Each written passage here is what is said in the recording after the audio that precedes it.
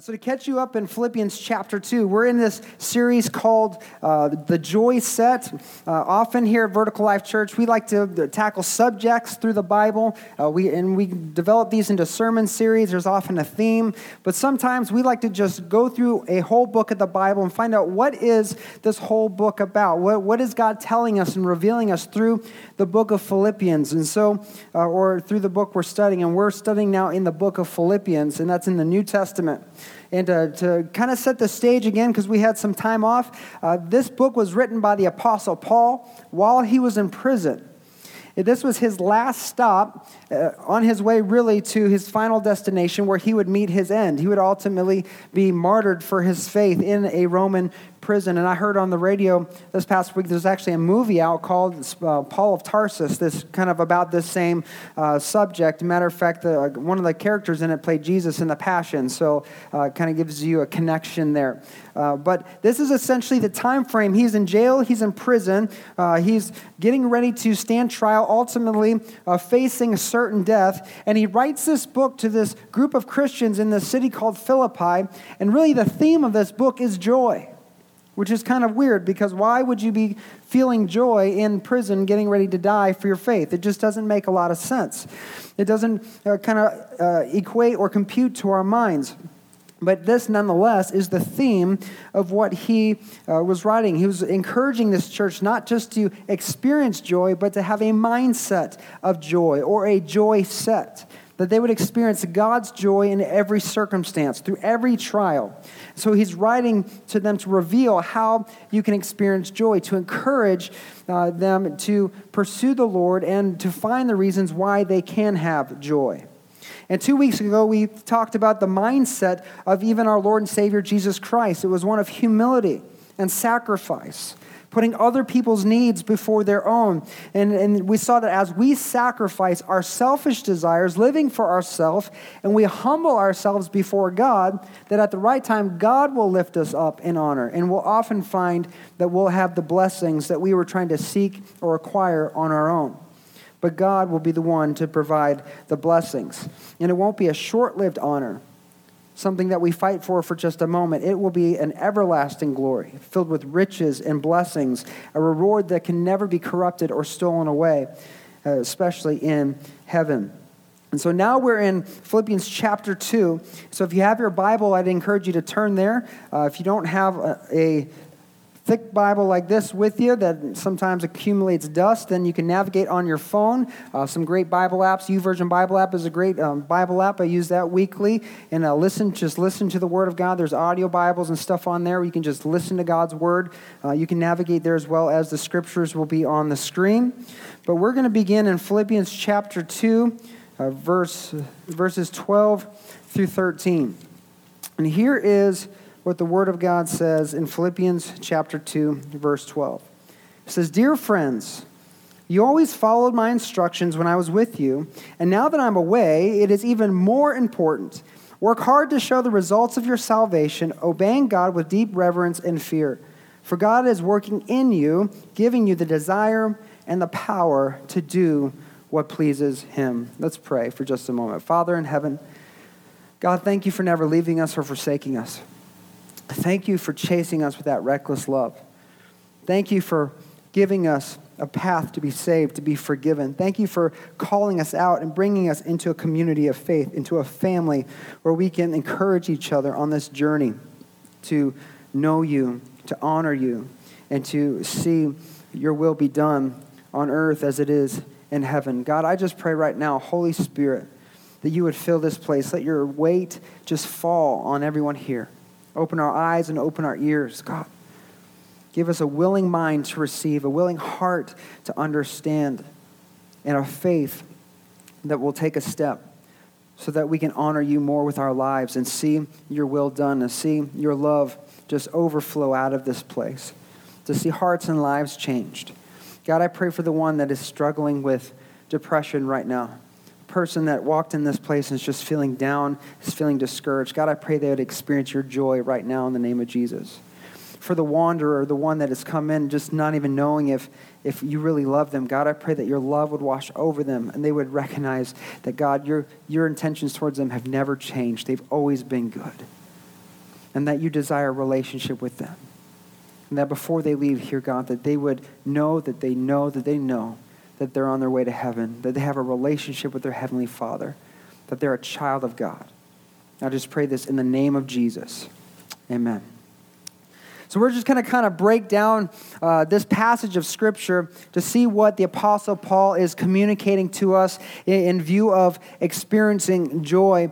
And right here, beginning in verse 12, he starts off with an interesting instruction. He says, "Dear friends, you always followed my instructions when I was with you, but now that I'm away, it's even more important. So you always obeyed. When I was with you, hanging out with you, teaching you, instructing you, you were always obedient. Everything that you did was right on par. You never slacked off or anything. But now that I'm away, it's even more important that you obey."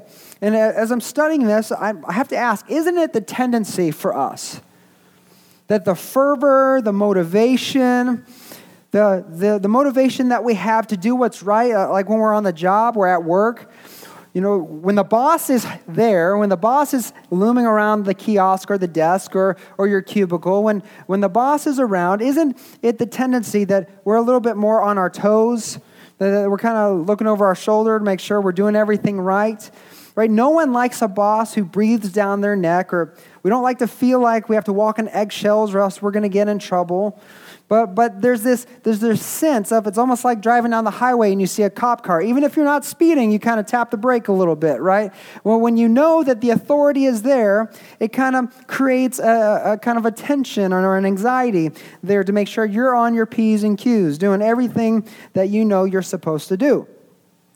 But when the boss leaves the office, the environment changes a little bit.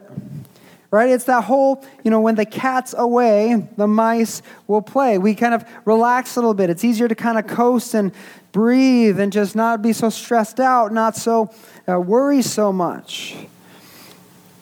But what often comes with that breather also comes with a relaxation that causes kind of a reduction in productivity. It causes us to kind of go at a slower pace and maybe even begin to horse around a little more. Or back when I was working retail, we would hold up the counters and have conversation. That seems to be the natural tendency that when we don't have that accountability looming, that we begin to relax and that productivity begins to wane. And I'll have to be honest, there may have been a time or two when I was working in a warehouse that we may or may not have had chair races across the floor. Trying to see how fast we could go on four wheels. But sometimes this is the case. You begin to relax because there's no one around to get you in trouble until they invented cameras, and then you had to be strategic on how you horsed around. But it's one thing to be obedient with accountability. It's a completely different thing to be obedient without accountability. It's one thing to be obedient with accountability. It is a separate thing to be obedient without accountability. It's kind of like church people, right? We're in church. There's some church people here. We could probably relate with this. How many people do you know who wouldn't dare say a cuss word in the church? But the moment you leave the doors and somebody comes out and cuts you off, the first word that comes to your mind has no more than 4 letters. And maybe comes out and you produce sound that we wouldn't really want to have anyone else hear. Right? This is kind of what happens when we're in the church. We're like, oh, you can't say that. You're in the church.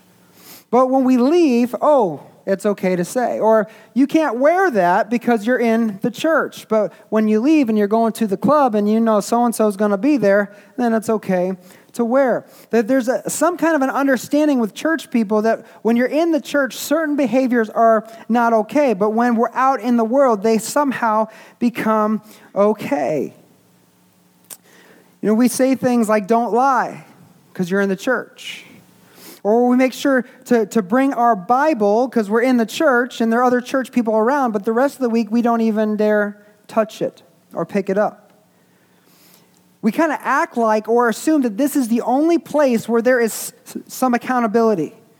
Because when we're here, we're accountable. We're on our toes. We display the perfection of the Christian life when we're together. But when we leave this place, it is something altogether different. And Paul is saying here to this church of Philippi, it's not just important to appear obedient when I'm with you, when there's accountability, when people can see you, it is vitally important for you and your faith journey to be obedient when I'm not with you or when your accountability is nowhere around.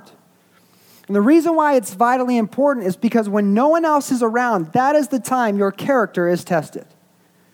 That's the time your integrity is tested. That is time when your character, what you're made of, begins to show. That is the time that your enemy, who's prowling around like a roaring lion, seeking who he may devour, that is when he is going to begin looking for weaknesses in your defenses. And that is the time when most of us will fail. That's the time when I fail, when no one else is looking. You see, it's easy to eat according to my diet plan when everyone else is looking and they're talking about, oh man, you've got so much willpower and I could never eat like that. Man, how do you do that? You know, it's so easy when people are around and they know you're on a diet to kind of keep you accountable. But when no one is home and all the Easter candy is left across the table and I'm staring at it every time I walk to and from the kitchen, that is a completely different story. But why is it so easy to fail when no one is around? Well, the reality is it's because we feel like no one is watching. No one is going to find out. You know, it's a sad but true fact. If you're on a diet and you're cheating, it's going to show. It's going to show. Yeah, I've been on a diet for 3 years. Oh, yeah? How much weight have you lost? Oh, about 3 ounces. That's showing. You're not really on the diet. But I think we often forget that God is always with us. He is always with us. You know, he says in his word, he will never leave us or forsake us. Even if we're not aware of God, God is with us. We don't just enter the presence of God when we gather together as a church. We are always in God's presence. And I think we get the idea, I'm going to throw some terms out to you. We get this idea of the manifest presence of God and the omnipresence of God confused. There's a manifest presence and there's an omnipresence. God's presence is not just here when I can feel him or I hear him speak or I get the goose pimples when I'm worshiping and I know that something's going on. That's not just when God's presence is here. That's manifest presence. That's when God is manifesting in my reality or in my life. When I'm praying and I know God is with me, that is his manifest presence or his glory. His omnipresence is continual. It's all around. It is everywhere, all at once, and it never ceases. When you were at home this morning, God was there. And God was here even before you arrived. God was in the car before you entered it. God was on the road before you drove on it. God is going to be at the restaurant before you arrive there, and he's going to be with you at the same time before you arrive. God is always around, always with us, everywhere. The psalmist in Psalm 139, 7 through 10, he says this, I can never escape from your spirit. I can never get away from your presence. If I go up to heaven, you're there. If I go down to the grave, you're there. If I ride on the wings of the morning, if I dwell by the farthest oceans, even there, your hand will guide me and your strength will support me. So even though I feel like nobody is watching or God's not watching, or that I'm getting away with something in the moment, with a moment of unfaithfulness, or that what I'm doing really doesn't matter because no one sees me and I'm not hurting anyone else, it's just affecting me. No one else is going to be aware of what's happening. Though I may feel like that, the Bible says God is with you. God sees you. I read another story this week about a painter who got tired of losing money miscalculating how much paint he was going to use to paint buildings. And so he decided that he would start just painting churches, and because he knew that they would be a little bit more easy to trick. And so what he decided to do was that he decided to thin his paint with water so that he would use less resources, but he would charge then the same amount for the paint that he used. And so he began to implement this practice, and he was doing quite well for himself. He painted some churches, used way less material, and charged them for the same amount of money. And he thinned the paint, and he made a larger profit. But one day, as he was painting a church, out of nowhere came clouds and a torrential rain, lightning and the whole 9 yards, and it washed away everything that he had just done. He worked all day painting this paint, and the rain washed everything off. Then as quickly as the rain came, it dissipated. The clouds went away, and the sun began to shine, and the painter was kind of confused. He was like, well, that was weird. That was out of nowhere, and it just wrecked everything that I was doing. So he looked up to the sky, and he was like, God, what was that? And he heard a voice from heaven, and he said, this command I give unto you, repaint and go and thin no more. Repaint and thin no more. So even if we think we're getting away with something, no one else knows. There's no trail or trace. God sees. God knows. In Galatians 6:7, it says, don't be misled. You cannot mock the justice of God. You will always harvest what you plant. God sees it all. There's no fooling God. There's no rug you can pull over God's head. What happens when the cat's away will always be found out in the end. But even though God sees and God is watching, we have to understand that God's intentions toward you are good and they're kind.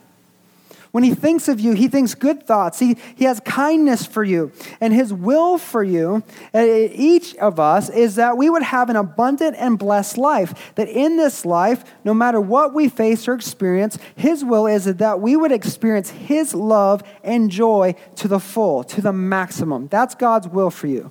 That's God's desire for you. And what happens when we start taking God for granted and we start giving in to our fleshly desires, and we start listening to the devil's voice on our shoulders that's whispering, hey, you don't have to worry so much about that, or you don't have to do that anymore. Look, no one's around. Do what you want. Make yourself feel good. We start listening to the devil's voice. We start to begin to live outside of the boundaries that God has set up for us that will lead us to that abundant and that full life. And so when we begin listening to that voice, we begin opening opportunities for the destroyer to come and mess with stuff in our lives, to mess our lives up. Jesus said the thief comes only to steal, kill, and destroy. Satan's only intention for you is to lead you down a path that is going to ruin your life. It's going to ruin the very thing you hope to experience, and that is joy. That's joy.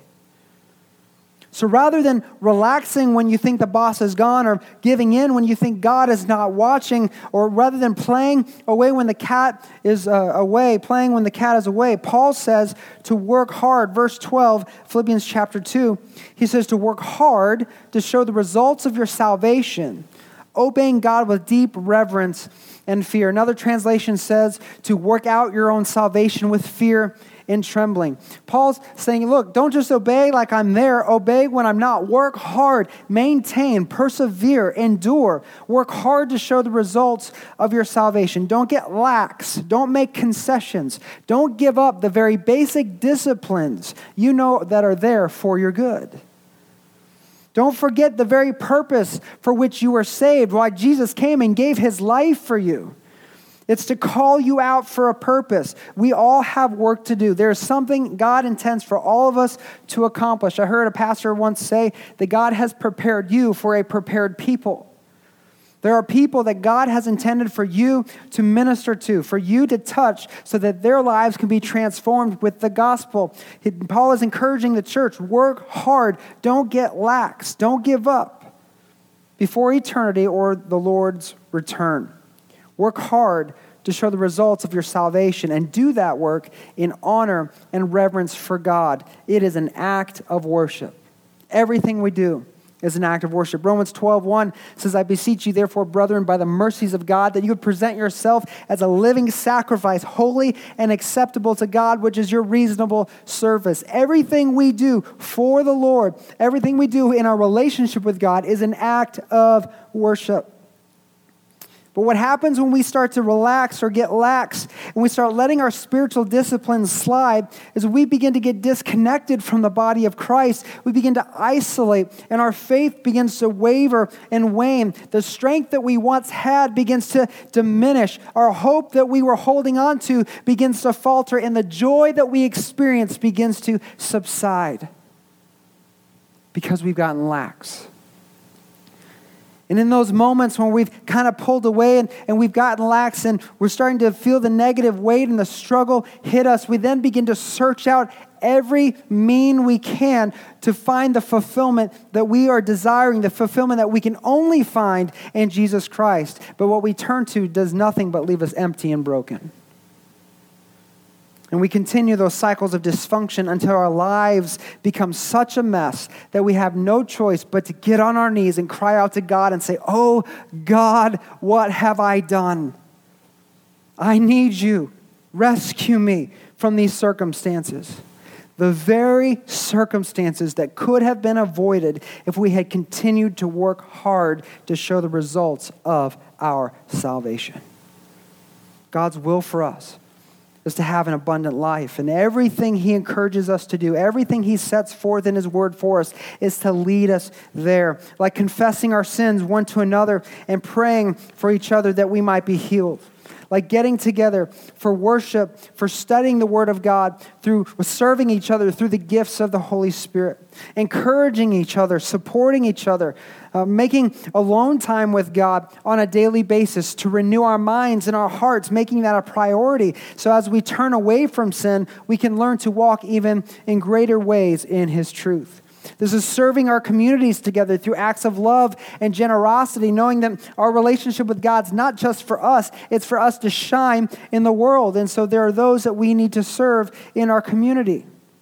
These are the very things that need to be on the forefront of the minds and hearts of every citizen of heaven, every child of God, every disciple of Christ, because these are the daily habits that should be normal in our lives. We come together, we're united through the Holy Spirit to do these things, which brings about the joy of our salvation. But none of us are perfect people. I'm not perfect. Which is why I'm so glad that the love of the Lord endures. Amen. His mercy is new every morning. That his patience is long suffering. If God had a quick temper, I'd be dead a long time ago. I'm thankful for the long suffering of the Lord. I'm thankful that even in our wandering, when we just get to the point where we're maxed out, we just start letting things go and sliding back. Even in our wandering, he is ready and waiting for us to return back to him. Just like the story of the lost son. The lost son, essentially, before he was lost, he was a rich heir to an estate, and he goes to his father. He only had one other brother. He goes to his father, and he says, Father, I basically hate you. I think you're no good to me other than dead, so please give me my inheritance that I would get when you die, and I'm going to go live my own life. And his father granted him his wish. He sold the piece of property that would have been his at the point of his death, gave him the money, and the son took off. He went into the city and he began to live and indulge in everything that this world had to offer. The Bible says he indulged in riotous living, wild parties. He was at the club, he was gambling, he was drinking it up, smoking it up, sexing it up. Everything that this world has to offer, he was doing it until he became broke and became a joke and everyone left him.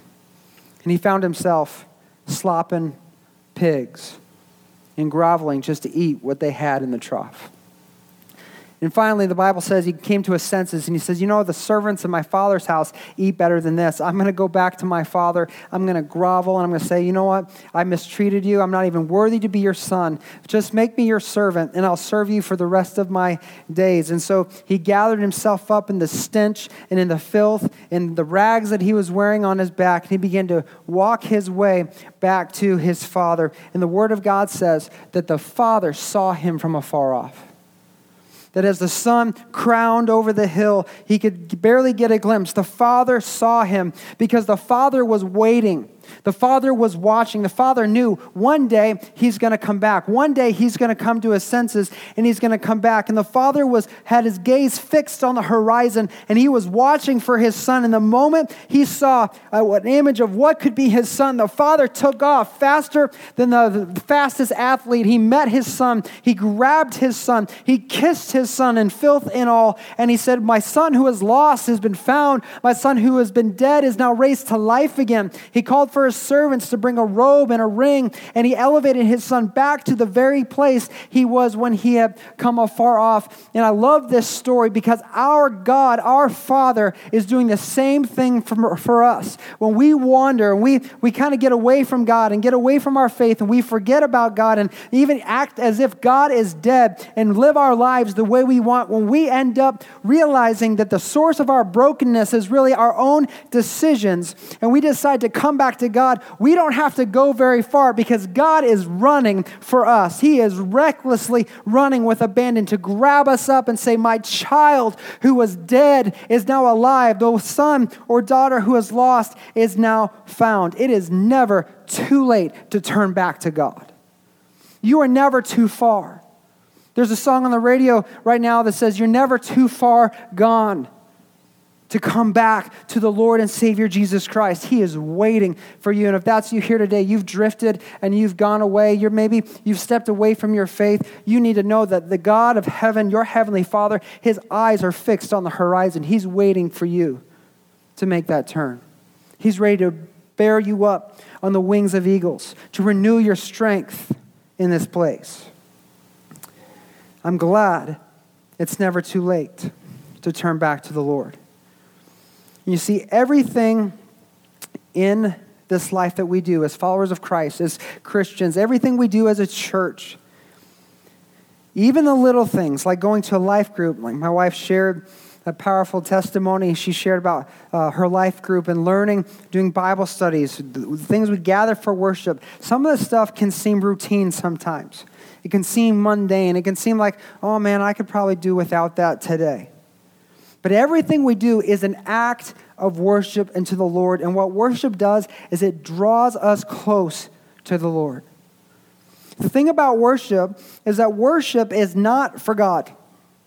I know some people have this misunderstanding. And there's a popular argument from those that reject the faith. They say, why would I want to believe in a God who demands people to worship him? Isn't that kind of arrogant and conceited? Why would I want to serve a God that makes me worship him, that demands my worship? But see, worship is not for God. God cannot get any greater than what he already is. God cannot get any bigger or more glorious. If the whole world at one time worshiped God at once, he would not be any more glorious than he is even now. Jesus is not going to get any greater. His name is the name that's above every other name. There is no name under heaven whereby we can be saved. There is nothing greater that God could aspire to. He is the definition of greatness. We can't even define this. Worship is not for him. He is worthy, but it is not for him. He's good all by himself. Worship is for us. It's for you and me.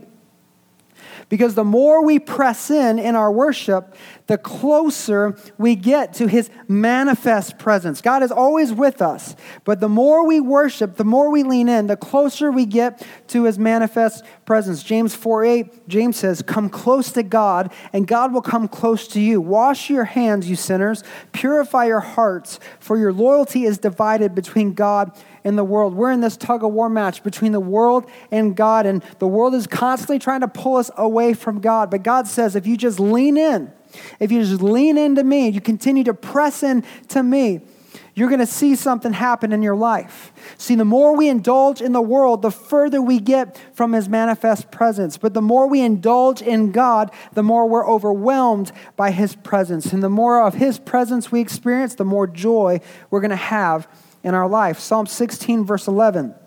The psalmist says, "You will show me the way of life, granting me the joy of your presence and the pleasures of living with you forever." There is joy in the presence of the Lord. There is great pleasure in living in his presence. And this is God's will for you. For you. His will is that you would be most satisfied in him because he is the source of true satisfaction. So he desires you to be satisfied by finding your delight in the Lord. But that doesn't just happen. It takes effort. It takes work to lean in to the Lord. You know, sometimes it can feel impossible to honor God with your life. My wife and I were talking about this week. Sometimes we can think about all the expectations we have as Christians and in our relationship with God and being part of a church. And sometimes it can be a lot. It can feel like there's a lot of responsibility or expectation as a Christian. And if we focus on the magnitude of everything that's expected or everything the Bible is teaching us, and we view that in light of our failures and our weaknesses, it can at times feel discouraging. It can feel discouraging. Be like, man, how am I ever going to aspire to that? How am I ever going to rise up to that? But what Paul says here in Philippians chapter 2, and it's our key verse, it's so important for us to know this today.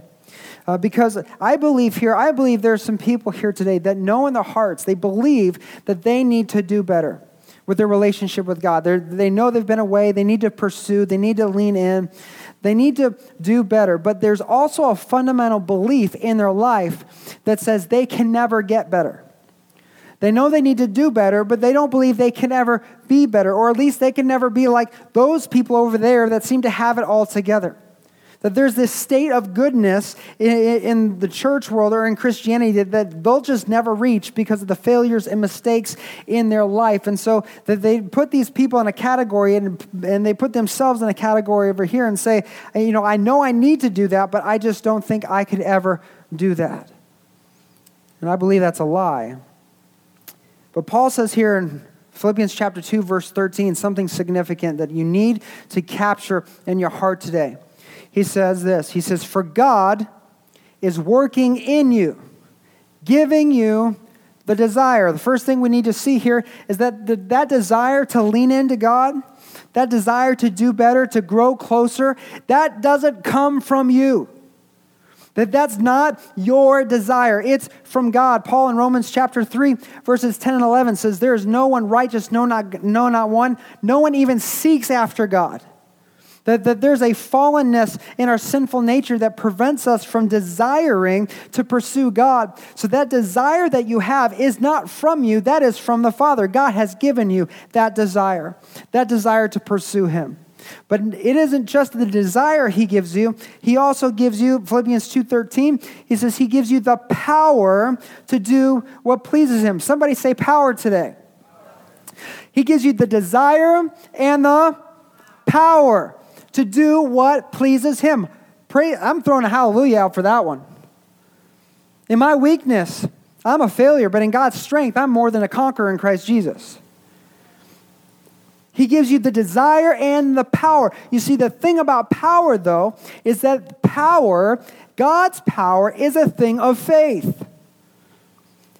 Power doesn't just happen. It is activated by your faith. 1 Corinthians chapter 4, verse 20, Paul says, the kingdom of God is not just a lot of talk, it is living by God's power. James says faith without works is useless. It's faith without action, without something coming of that faith is just a lot of talk. And so when we look at the word power, we have to understand that it's not just going to happen. We can't just talk about God's power and expect to experience it. Something has to accompany that. It's not just a desire. It is a faith that is activated for God's power to be able to be unleashed in your life. The Christian life is not just talk. It's not just good ideas and concepts and stories that we tell kids. Matter of fact, I'm just going to go a little rabbit trail here. Have you ever noticed that the Bible stories, the baby Bible stories, kind of scrub the scripture and don't really tell the full story? I mean, how horrible would it be for us to tell the story of David and Goliath? It's not enough that he knocked him out with a rock. What about the part where he takes his sword out and cuts his head off and runs around and chases everybody out of town with it? I mean, that's not really a good Bible story. But this is things in the scripture that we see. We kind of scrub down the Bible and we only look at the parts that are comfortable. And it's like reading a child's Bible story. We have to recognize that the truth of God's word is not just stories. It's not just things that make us feel good. There is a life to be lived here. There is a power to experience. And it comes when we launch our faith according to God's promises. When acting on the promises of God by faith, it activates his power in our lives, the power to do the very thing we feel incapable of doing. I can't tell you how much that what's happening right now, 5 years ago I said was impossible because I was not strong enough. I was not powerful enough. There was not enough in me to be able to organize or see things out. But you know what? I didn't have to do it. God did it. Because all we had to do is say, God, we're yours. And we had a team of people that said, God, we're yours. And we began walking through this thing together. And through the faith that we stepped out and said, God, we're going to see Vertical Life Church happen, and we're going to trust you to do it. And you know what? He did it. And we're all here because of that. We don't have to assume responsibility or expect to have everything we need to do what God accomplishes. He gives us the desire to do it, and he gives us the power to do it. With man, everything is impossible, but with God, all things are possible. God in you is what makes the impossible possible as you walk in faith through his power. We're all on a spiritual journey together. A journey that is a partnership between us and the Holy Spirit. To become all God wants us to be and to accomplish everything he has set before us, to run our race well. We are not in this alone. We're not just left alone to figure this out. It is a partnership. God leads, we follow. God leads, and we follow. But many of us are looking for God's power in our lives. In your life, you're looking for God's power, but the problem is not a lack of power. The problem is that you're not following. We're at the talking stage where we talk about the concepts. Yes, read your Bible, pray every day, and you'll grow. Yes, gather for worship. Yes, I need to do this. I need to do this. I need to do this. But there's no action behind it. There's no following behind it. And so there's no power to be displayed in our lives. The problem is not a lack of power. The problem is we're not following. You see, just like God is watching for the lost son, God is ready to move mountains. He's just waiting for us to start the climb. He's ready for us to stop talking about it and start doing something about it. This is a partnership between God, the Holy Spirit, and us. But it's not just a personal partnership. It's also a corporate partnership with everyone in the church. God has united us together as a church to encourage one another in pursuing God, living spirit-filled and empowered lives to accomplish his will in the world, not just here in Clio, but to help the church at large accomplish the mission across the world. This is why the church matters. This is why you can't live a successful Christian life by yourself at home watching TBN on Sundays. That you are needing the body of Christ. You need the gifts that they have to encourage you and be all you can be, and they need your gift to be encouraged and to be all they can be. Your gifts matter. Your generosity matters. Your commitment and your involvement and your service matters. It's a partnership personally. It's a partnership corporately. And we as believers of Christ, we need to have a greater vision than just what our own personal faith journey can allow. We are not on a solo mission. This is a community effort. And as Paul is finishing up his statement here in Philippians chapter 2, he kind of summarizes with some encouraging words to the church here in verses 14 through 18. And he says this. He says, "Do everything without complaining and arguing. so that no one can criticize you. Live clean and innocent lives as children of God, shining like bright lights in a world full of crooked and perverse people. Hold firmly to the word of life. Then, on the day of Christ's return, I will be proud that I did not run the race in vain and that my work was not useless. Here he's meaning, like on the day when Christ returns, I will see that everything I did to encourage your faith will be rewarded because you stayed steadfast. You didn't fall away. You maintained the course. You stayed the course. He's saying, I'm going to experience joy on that day because all my efforts, if you hold fast, all my efforts are going to pay off. I'm going to see the harvest that's going to come because of my effort. In verse 17, he says, but if I rejoice, even if I lose my life, pouring it out like a liquid offering to God, just like your faithful service is an offering to God. And I want all of you to share that joy. Yes, you should rejoice, and I will share your joy. You see, we are more than just adherents to a religious system. We are the hands and feet of Jesus Christ. We are the light of the world, beacons of hope to those lost in darkness. And Paul knew how much seed, spiritual seed, he sowed into this church. He knew what joy he was going to experience, seeing those seeds blossom and mature and grow as they grew in their faith and in their service and faith to the Lord. And so he's encouraging this church to also understand that they too can experience the very same joy because they too will be able to see the fruit of their labors come to pass when they meet the Lord or in the day when the Christ comes. He'll be able to see the full manifestation of every seed they sowed, every service that they offered, every volunteer position, every tithe they gave, everything that they've done, every time they spent with God, encouraging other believers in a Bible study or a life group or at home on their face before God, praying and fasting for God to move in their life. Everything they do, they're going to see the results of that when the Lord returns. And he's encouraging them to hang on and to understand there is a joy coming that you don't understand. And you can experience this joy too if you hold on. But Paul, I also believe, wants us to experience as much joy in this life as we can. And that joy comes not only in leaning in and serving the Lord and experiencing his joy personally, but that joy is increased by seeing how our lives help others to experience the life-changing power of the gospel.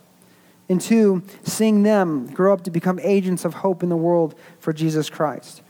I just think, how awesome was it to see those come forward last week and be baptized? And what joy was experienced in all who had a part of making that possible. Everything from the volunteers setting up for the service to the family and friends that have been praying for and speaking hope and life into those that made the decision. And even us who just were surprised that this was even going to happen, and we just got to stand by and watch people make decisions as it unfolded before the eyes of the church. There was joy to be experienced because we're a part of what's happening here at Vertical Life Church. And that is just a small taste of what God wants us to experience here in this life. There's so much more. So much more.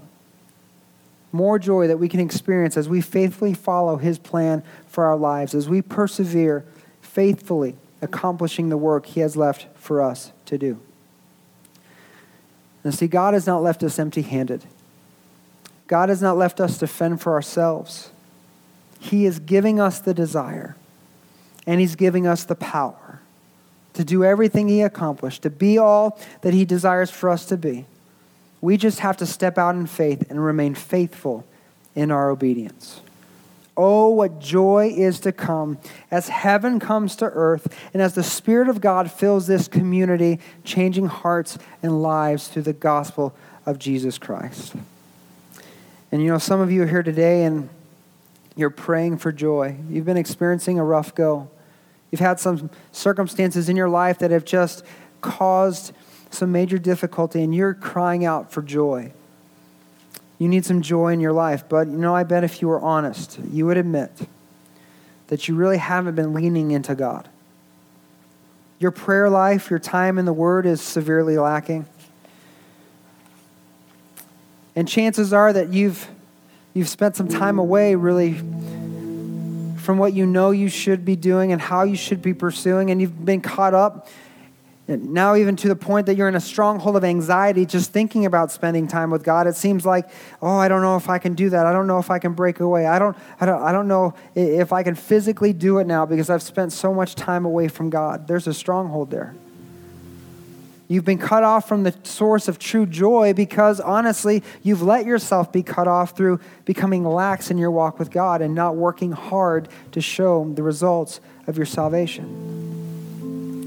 Some of you here today, maybe you have a personal time with God. You spend time in His Word and praying, but you're missing out on the joy that's available through being hands-on in the ministry with other believers, maybe by getting together in a life group or serving in one of our serving opportunities or being a part of the life of the church where you're able to build relationships and get connected. You're missing out on that because you've allowed yourself to stay isolated and disconnected. You know, there's someone here today that might be here because you don't have a relationship with God. There's never been a time in your life where you accepted Christ as your Lord and Savior and had your sins forgiven. You're still wearing that guilt and shame. And so the joy that you're missing is ultimately becoming because you're under the guilt and shame that Christ gave His life for so that His blood could wash that away. You could become white as snow and reestablished with God to experience His joy through beginning a relationship with Christ. Maybe you're here today and you need to receive Christ as your Lord and Savior. Whatever the case is, in just a moment, we're going to go into a time of response. And I'm going to ask you to take that bold step. You want to experience the power of God in your life? Then it's time to take a step. No more talk. It's time to act. It's time to make a decision. It's time to move forward.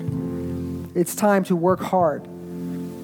It's time to work hard and go through and lean in to experience what God has for you today. Let's bow our heads and let's close our eyes for just a moment as we go into a time of response.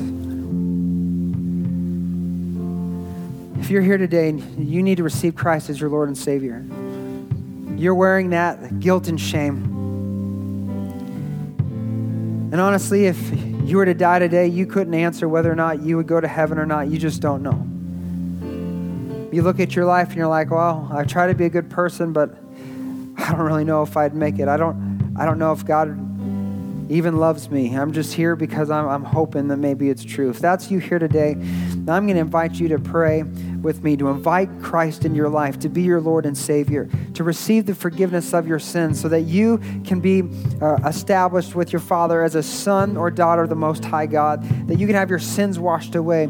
You can be transformed. The Bible says that when you're born again by trusting in Christ, you become a new creature. You're not what you once were. You become something altogether new in Jesus Christ. And right now, where you are, you can begin that transformation process by calling out to the Lord. The Bible says that if you trust Christ, that He died and rose for you, if you believe that and you confess Him as your Lord and Savior, you will be saved. And I'm going to invite you to make that decision right now, right where you are. Right now, just where you are, you can pray this prayer with me. Pray with me. Say, Father in heaven, I know I'm a sinner, and I know Jesus died for me. Please forgive me. I commit my life today to follow you. I believe Jesus died and rose again so that I could be saved. And I receive His gift now. Fill me with your Spirit. For today I declare Jesus as my Lord and Savior. With every head bowed and every eye closed, no one looking around. If you prayed that prayer today, if you accepted Christ as your Lord and Savior, I just want to encourage you by praying for you. Would you just slip your hand up and say, Pastor Joey, I prayed that today. Amen. Praise God. Praise God. Amen. Thank you, Jesus.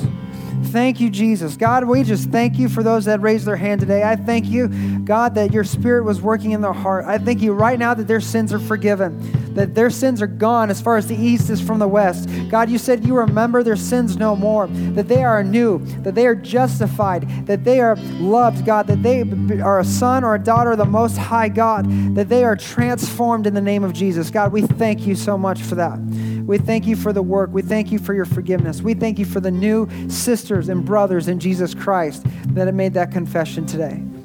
We thank you for your forgiveness. We thank you for your love. And I just pray, God, you help us to continue to encourage them in their spiritual journey, that you would encourage them to get connected, that they could experience that joy that you have waiting for them as a part of the church of Jesus Christ. We just thank you so much.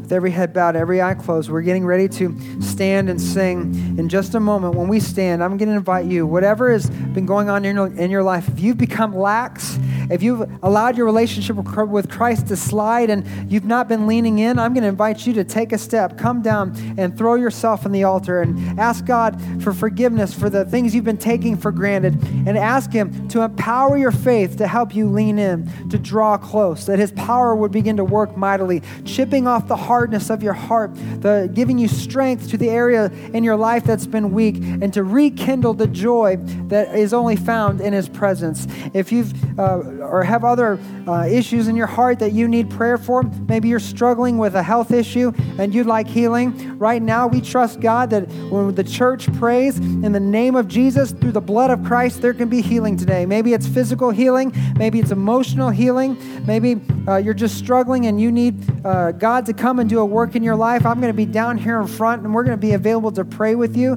We're just going to spend time just encountering the presence of God and responding to what He has for us today. Maybe you need to take a step and you need to come and you need to spend some time in prayer and observe the Lord's Supper. Come down and get a cup of wine or juice. Grab a piece of bread. Thank the Lord for His death, for His broken body that was broken for you, for the remission of sins. Thank Him for His resurrection. And as you drink the juice and eat the bread, just praise God in that moment. Just offer praise to God and thank Him for forgiveness.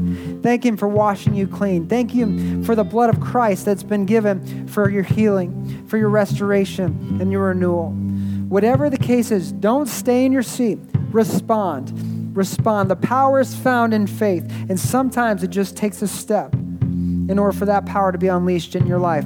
On the count of 3, we're going to stand and we're going to respond in the count of 3. 1, 2, 3. Let's all stand. Come on. Peace, bring it all to peace. The storm surrounding me, let it break.